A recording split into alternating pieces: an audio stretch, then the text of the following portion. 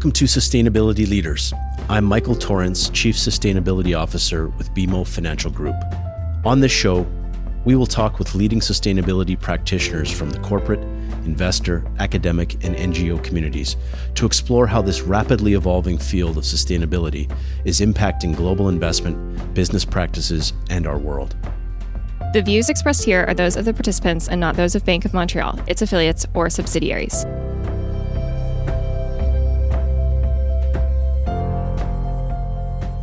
On this episode of Sustainability Leaders, BMO Financial Group CEO Darryl White joins John Graham, CEO of CPP Investments.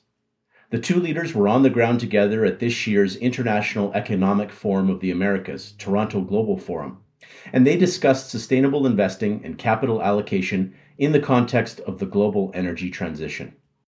Hello, everyone. I'm here having the privilege to lead an amazing team at BMO Financial Group and an even greater privilege to host John Graham, who is the president and CEO at CPP Investments. A little bit about CPP and a little bit about John. CPP Investment Plan is among the 20 largest investment funds in the world. They manage more than $500 billion of assets at arm's length from provincial and federal governments. They provide the foundation for 20 million Canadians to contribute and be beneficiaries to their futures and their financial security in retirement. John, a little bit about John. John was appointed president and CEO in February, I think, of this year. John's got an amazing background. Prior to that, he spent a decade helping shape and execute CPP's strategy and holds an MBA from the University of Toronto and a PhD in chemistry from the University of Western Ontario. Before CPP, John spent a lot of time, I think a decade plus, as a research analyst, in fact. And so the science meets the investing audience real time right here with John. Now, this conference is themed Redefining Prosperity, and this particular panel is around sustainable investments and capital allocation. So I can't think of actually a better person in this country, and maybe not on the planet, that we could have this conversation with around sustainable investing and capital allocation. So why don't we start there? John, you have been quoted as saying that climate change is the defining issue of our time. You've also said that fossil fuel divestment is short on human ingenuity. Talk to us a little bit about how you make the connection between sustainability on your agenda, the accountability and the responsibilities that you have to the members of your plan, and also, this is a really, really hard question, also the implications for Canada's economy as we think about how we put all this together over the next 20 or 30 years. Well, thanks, Darryl, and thanks for the kind words. There's a lot in that question. Yeah. And maybe I'll start with a comment on divestment or blanket divestment is a short on human ingenuity. And I'm sure we'll talk more about this later in the session. But one of our principles at CPP Investments is that blanket divestment is not part of a responsible transition. And we do believe in continuing to invest across the entire economy, across the entire energy spectrum, and a belief that all players in the economy are going to contribute towards the solution as we transition to net zero, which we do believe we will. We do believe we will transition to net zero. But maybe I'll start with who we are as an organization. And CPP Investments, as you mentioned, we have a single mandate, and that's to maximize return without undue risk of loss. And we're here to contribute to the financial security of 20 million Canadians. And that's really what we come in every day to think about. Climate change is one of the biggest challenges that we face and the planet faces over the next few decades. We've thought a lot about it, and we've thought a lot about how it fits with our mandate and how it fits with CPP Investments. And we spent a lot of time thinking about the risks, spent a lot of time thinking about how do we manage our portfolio? How do we manage the transition risk? How do we manage the physical risk in the portfolio? But we've also started to very much come to the view that this is a huge investment opportunity.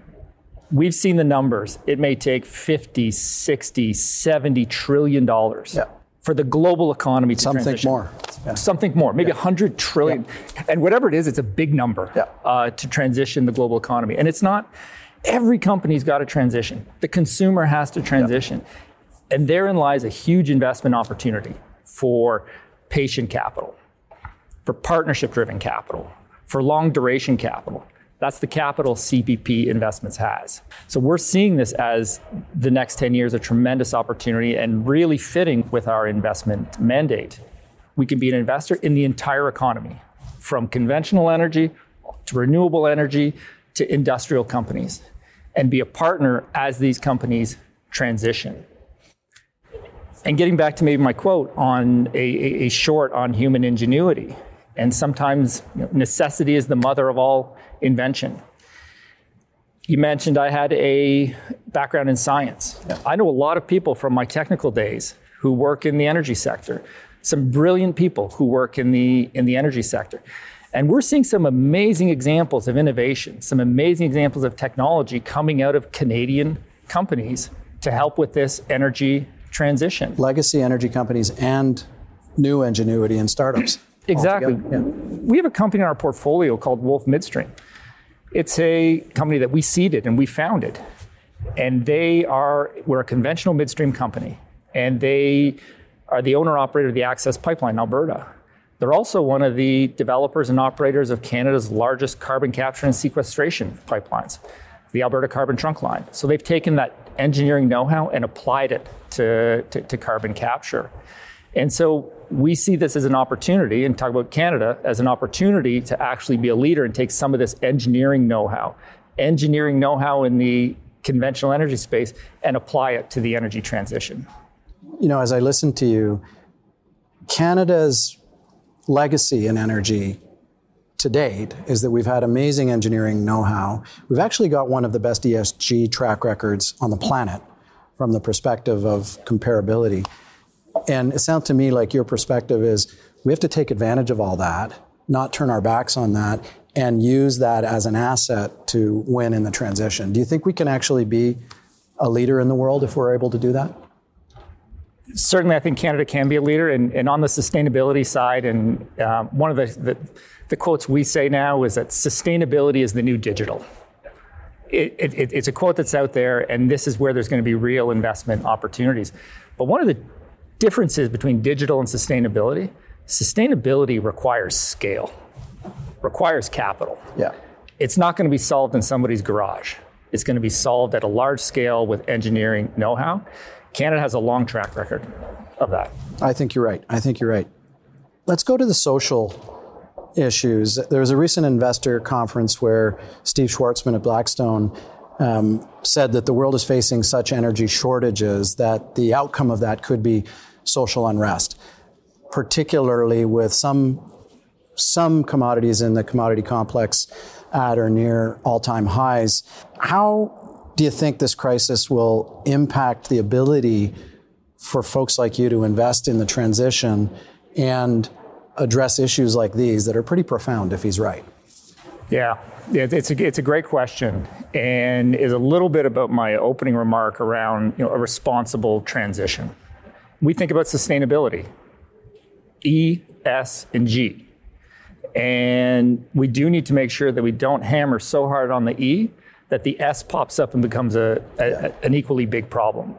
We can't drive hundreds of millions of people into poverty. And within the developed market, have a really different experience for people where you have some who don't have the same means paying a disproportionate amount for this transition. So we need to be thoughtful. It's a complex issue, requires a complex solution. As an investor, we take into consideration E, S, and G.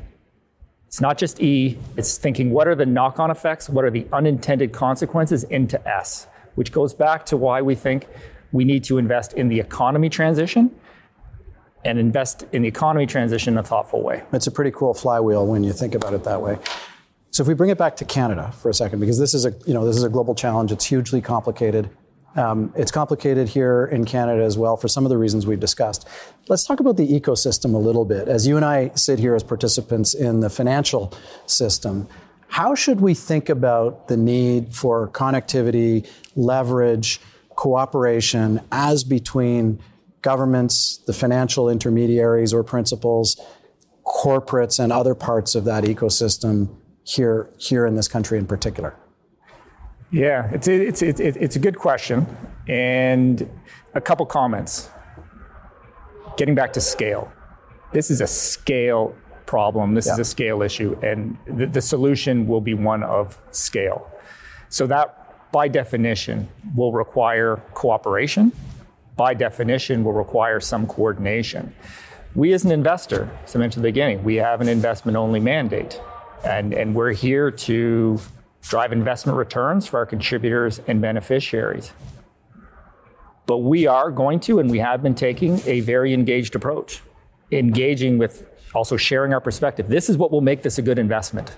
This is what has to be done to attract capital, and not just from Canada, but from around the world. So it will require coordination and it will require cooperation. Yeah, and by the way, I'm with you 100%. I know you're supposed to be answering the questions here, but I have a point of view which is shared. I think that frankly, I think we have a long way to go on the amount of cooperation we could have in that sort of triangle as between the government bodies, the corporate entities, the financial system, and you might even put academia and science in the middle of that. Of all of that, I think that there's a huge opportunity, and I think that there's a lot more, frankly, that we can all do.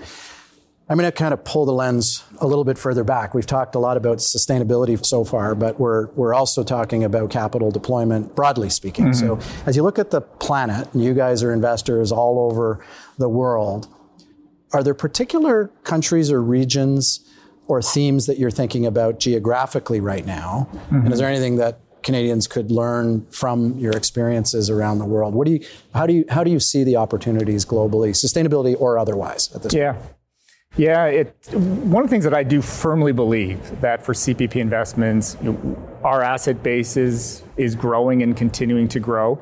And to prudently invest the assets, we need to be a global investor. We need to have the capabilities, the relationships, the infrastructure to be a global investor. And this is for a few reasons. And I'm sorry to interrupt you.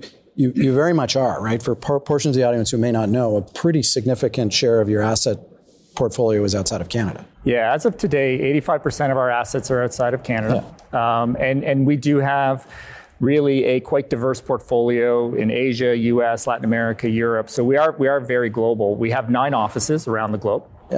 So we have regional representation in Asia, Europe, Latin America. And we feel this is important because as an investor, one, it provides diversification. And we really saw the benefit of that over the past 2 years. We saw a real divergence in how economies perform, especially during some of the early days of COVID, and that diversification was a real benefit to us. By asset class and geography? Starting with geography. Yeah, and then with asset class too, somewhat. It also broadens the opportunity set, and which provides greater opportunities for value added. So we will continue to build out our global capabilities. And with respect to where we're seeing the real opportunities, it's actually very asset class specific. Okay. And it really is asset class specific. As I look through our groups and look at where they're active, I mean, we continue to see a huge amount of activity in the US. The private equity market right now in the US is incredibly active, and probably the most active we've seen it in years. Our credit team is actually being quite active over in Asia and Europe right now, and seeing some good opportunities over there. But maybe I'll spend a couple minutes on emerging markets. And we have been, I would say, a leader in investing in emerging markets and building out our capabilities in emerging markets. And part of that is for the same reason around diversification. And emerging markets is a term that sometimes it seems almost a little antiquated at times, because I think of it as from a GDP perspective. We want to be able to invest in the biggest countries in the world. China, which is an emerging market, is the second biggest economy of the world. May very well be the biggest economy in the world. And so we are continuing to look at China, look at India, look at Latin America, again, with the belief that we want to tap into global growth. And we want to tap into these markets that are going to continue to grow. Yeah, I heard someone say once, there are no small countries, there are only small markets. And there are growth rates in small markets that can be pretty attractive for all of us if you do it right. John, this has been fantastic. Thank you for taking the time to do this today.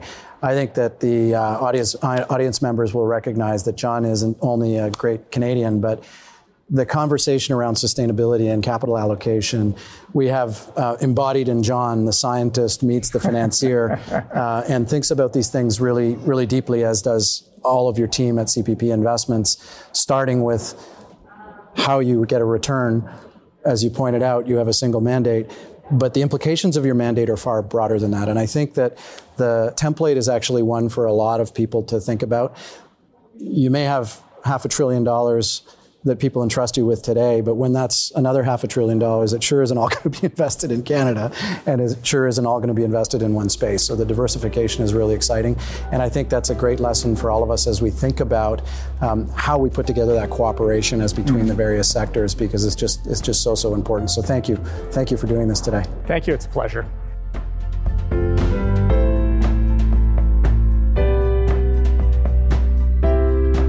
Thanks for listening to Sustainability Leaders. This podcast is presented by BMO Financial Group. To access all the resources we discussed in today's episode and to see our other podcasts, visit us at bmo.com/sustainability leaders. You can listen and subscribe free to our show on Apple Podcasts or your favorite podcast provider, and we'll greatly appreciate a rating and review and any feedback that you might have.